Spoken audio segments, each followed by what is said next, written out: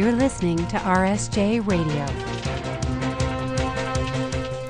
Good morning and welcome to RSJ Radio. I'm Maya Kapler. And I'm David Greenberg. Today's top headlines. Energy East talks begin. Toronto asked the Canadian military for space to house the city's homeless. And a Bible backlash against Toronto's LGBT community. But first, Justin Trudeau will become the first Canadian Prime Minister in almost 20 years to be honored at an American state dinner this Thursday. A source told the CBC the event is garnering a huge demand for tickets.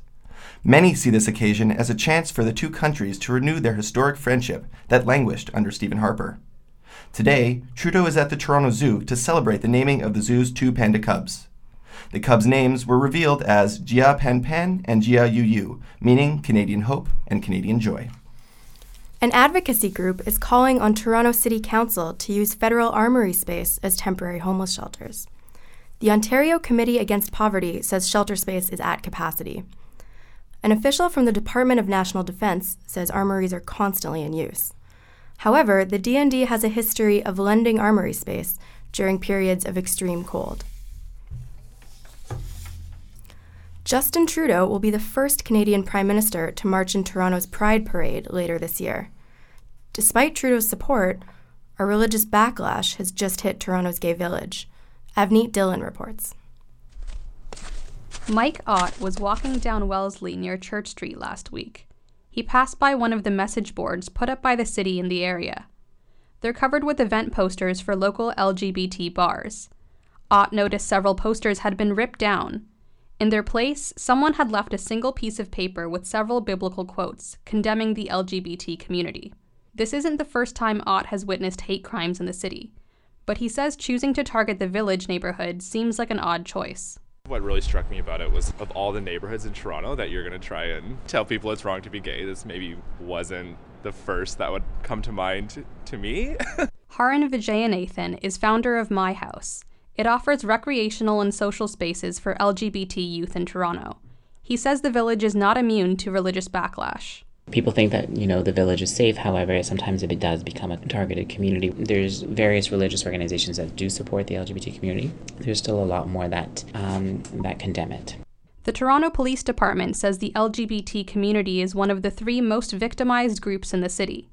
This incident is not currently under investigation. Avneet Dillon, RSJ Radio. Female criminal defense lawyers are leaving the practice at alarmingly high rates. That's according to a report issued by the Criminal Lawyers Association over the weekend. 20% of women leave criminal defense jobs to work for the government. Only 2% of men leave. Women face low pay, shorter maternity leaves, and sexist treatment from judges. 10 seconds could have prevented one of the worst rail disasters in Canadian history. 47 died in the Lac Mégantic explosions of 2013. The federal government has spent more than $155 million to rebuild the community. Transport Canada's new operating rules will require backup brakes on all unattended trains. The brakes take 10 seconds to set and will ensure railcars are held in place. The first public hearing into the Energy East pipeline begins tonight in Lévis, Quebec. Quebec Environment Minister David Hertel will build a case based on these hearings. He'll present his findings to the National Energy Board. The pipeline would carry over 1 million barrels of crude oil from the prairies to eastern Canada. Its estimated cost is close to $20 billion. The Garden Hilton Inn, located at Dundas and George, will be torn down to make way for 2 new condo towers. Local activists are worried about the safety of the demolition. Alexa Daddario has the story. Flyers found at the hotel site claim high levels of asbestos are stored in the building. The flyer's creator is local activist and independent politician Jordan Stone. He says the company responsible for the demolition isn't taking the necessary precautions to prevent a public health hazard. The bottom line for a lot of people in big business is money. How much money they can make and how much money they can save. And public health, for a majority of people, is a huge thing. But for some people, it's not. And that's what I'm kind of discovering. Ron Kepik is senior estimator for ProGreen Demolitions. It's the firm contracted to tear down the building. Kepik says they are abiding by all moral and legal guidelines. No, that's not true. That's not true whatsoever. Now that was done. That's called a DSSR, a Designated Substance Survey Report. Now in this case, the report said there was no asbestos that had been already removed years before by a different company. By law, we cannot tear a building down with any asbestos in the building. Kepik says whatever asbestos is in the building has been removed.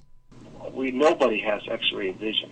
If there's asbestos discovered during something that's behind the wall that we can't see or something like that, then we'll stop the demolition and we will remove it. Dundas Square Gardens will replace the old hotel. Alexa D'Addario, RSJ Radio. Sparks flew between Hillary Clinton and Bernie Sanders in last night's Democratic debate in Flint, Michigan. The two candidates clashed over Wall Street bailouts, gun control, and domestic policy. If you are talking about the Wall Street bailout, where some of your friends destroyed this economy, excuse me, I'm talking. Let him respond. Both agree that Michigan's Governor Rick Snyder should resign. He is facing criticism over the ongoing water crisis in Flint. Nancy Reagan, wife of former U.S. President Ronald Reagan, is dead. Reagan was a Hollywood actress in the 40s and 50s. She helped run her husband's campaign for presidency. Reagan also pioneered the American anti-drug movement with her slogan, "Just Say No." She was 94 years old. Vice media reporter Ben Maku is in court facing the RCMP. The Mounties served Vice with a production order last year, asking Maku to hand over all materials related to a Canadian-born ISIS member. Our Katerina Georgieva has the story. Come to me, I will come to you. Attack me, I will attack you. You attack one of us, we will attack one of you. That's an excerpt from a Skype interview between Vice and Farah Mohammed Shirdan, a suspected ISIS member from Calgary. Vice reporter Ben Maku interviewed Shirdan 2 years ago online. The RCMP has ordered Maku to hand over all of his notes on Shirdan. He is refusing the order. I've never been really afraid of this. I've been really mad about it, to be honest with you. I feel, as a Canadian citizen, that this is a really disgusting thing that the government is doing. Maku says the accusation that he's compromising national security by withholding his notes is ridiculous. Ian McKinnon is the lawyer for Vice. He says if Maku loses this case, it could be harmful to the future of media freedom in Canada. Yeah, and that's not something that any democratic society wants to see, is police conscripting journalists as part of and using them as an investigative arm. If the RCMP wins the case, Maku could be fined or face prison time. I think people need to realize that the freedom of the press is a fundamental thing in our country that keeps powers and governments in check and allows us to get information we otherwise would not get. And if you value that and value our country, you should care about this case. The RCMP and the prosecution were not available for comment. Katerina Georgieva, RSJ Radio. A gunman has shot himself dead after a long standoff in Sydney. The 43-year-old gunman opened fire Monday morning in the industrial suburb of Ingleburn. He killed one and injured two others with an automatic rifle. The Sydney Morning Herald is reporting the incident as gang-related. European Union leaders are meeting in Brussels today to address the ongoing migrant crisis. Talks are focused on stemming the flow of illegal migration coming off of the coast of Turkey. The EU has promised Turkey $3.3 billion in aid if it took more steps to house refugees trying to make it to European countries. More than 2,000 migrants continue to arrive off the coast of Greece each day. The assassination of a Honduran environmentalist has sparked protests all over Central America. Berta Cesares was shot dead in her home last week. Cesares fought one of the biggest hydroelectric projects in the world, the Agua Zarca Dam. She reported death threats from companies involved in the dam, including Blue Energy, a Canadian company. Clashes along the Libyan-Tunisian border have left 45 dead. That's according to the Associated Press. 28 of the attackers were killed, along with 7 civilians and 10 members of Tunisia's armed forces. The attack occurred alongside growing concern about Islamic State activity in Libya. U.S. and South Korean forces will start a series of large-scale military exercises today. They involve more than 300,000 troops and will last 11 days. The exercises include drills on destroying North Korean nuclear facilities. They come amidst threats of indiscriminate nuclear retaliation from North Korea. The country conducted its fourth nuclear test in January. International Women's Day is tomorrow, but celebrations in Istanbul turned violent yesterday. The city's governor had banned the rally for security concerns. Hundreds of women showed up anyway. Police fired rubber bullets to disperse the crowd, and at least one woman was detained. The Turkish government has been criticized for high rates of violence against women and low female participation in the workforce. 2 Canadian men killed in a car crash in Dubai this morning were cousins.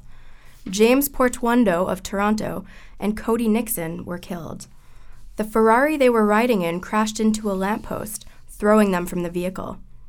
Nixon was a Toronto area boxer and world traveler. He chronicled his adventures on his Instagram account, Travels with Cody.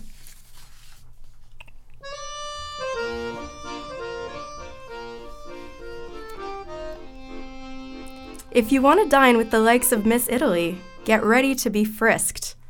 Italy's latest culinary hotspot is downright criminal. Bollate Penitentiary, a medium-security prison near Milan, has opened a restaurant. It's a tasty approach to rehabilitation. Posters for prison movies decorate the walls, including Escape from Alcatraz. Waiters convicted of homicide, armed robbery, and drug trafficking serve mousse and risotto. Customers give it 4.5 stars on TripAdvisor.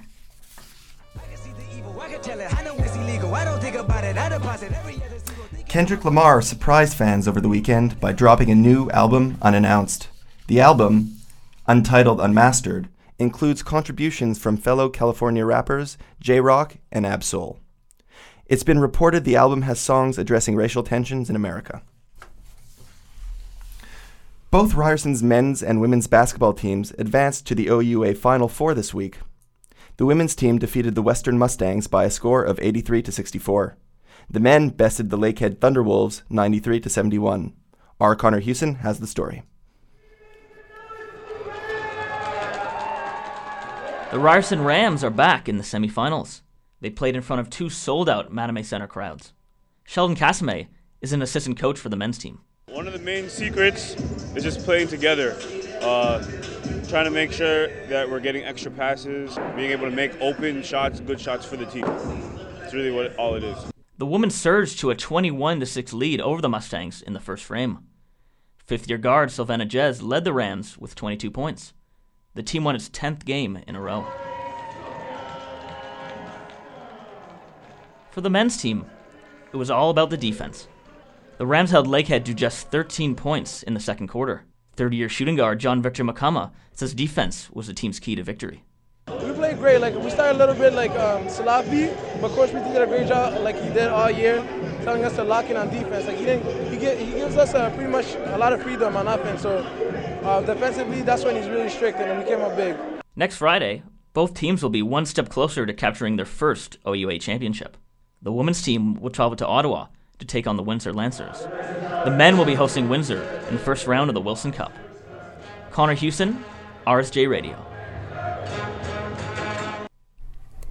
An Amber Alert has been lifted after a boy from Orillia was found. He's between the ages of 10 and 13. Ontario Provincial Police put out the alert around 10 last night. An hour later, the alert was lifted.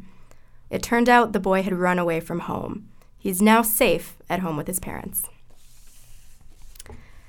And those are the morning's top headlines. Thanks for listening. For RSJ Radio, I'm Maya Kapler. And I'm David Greenberg. Have a great day.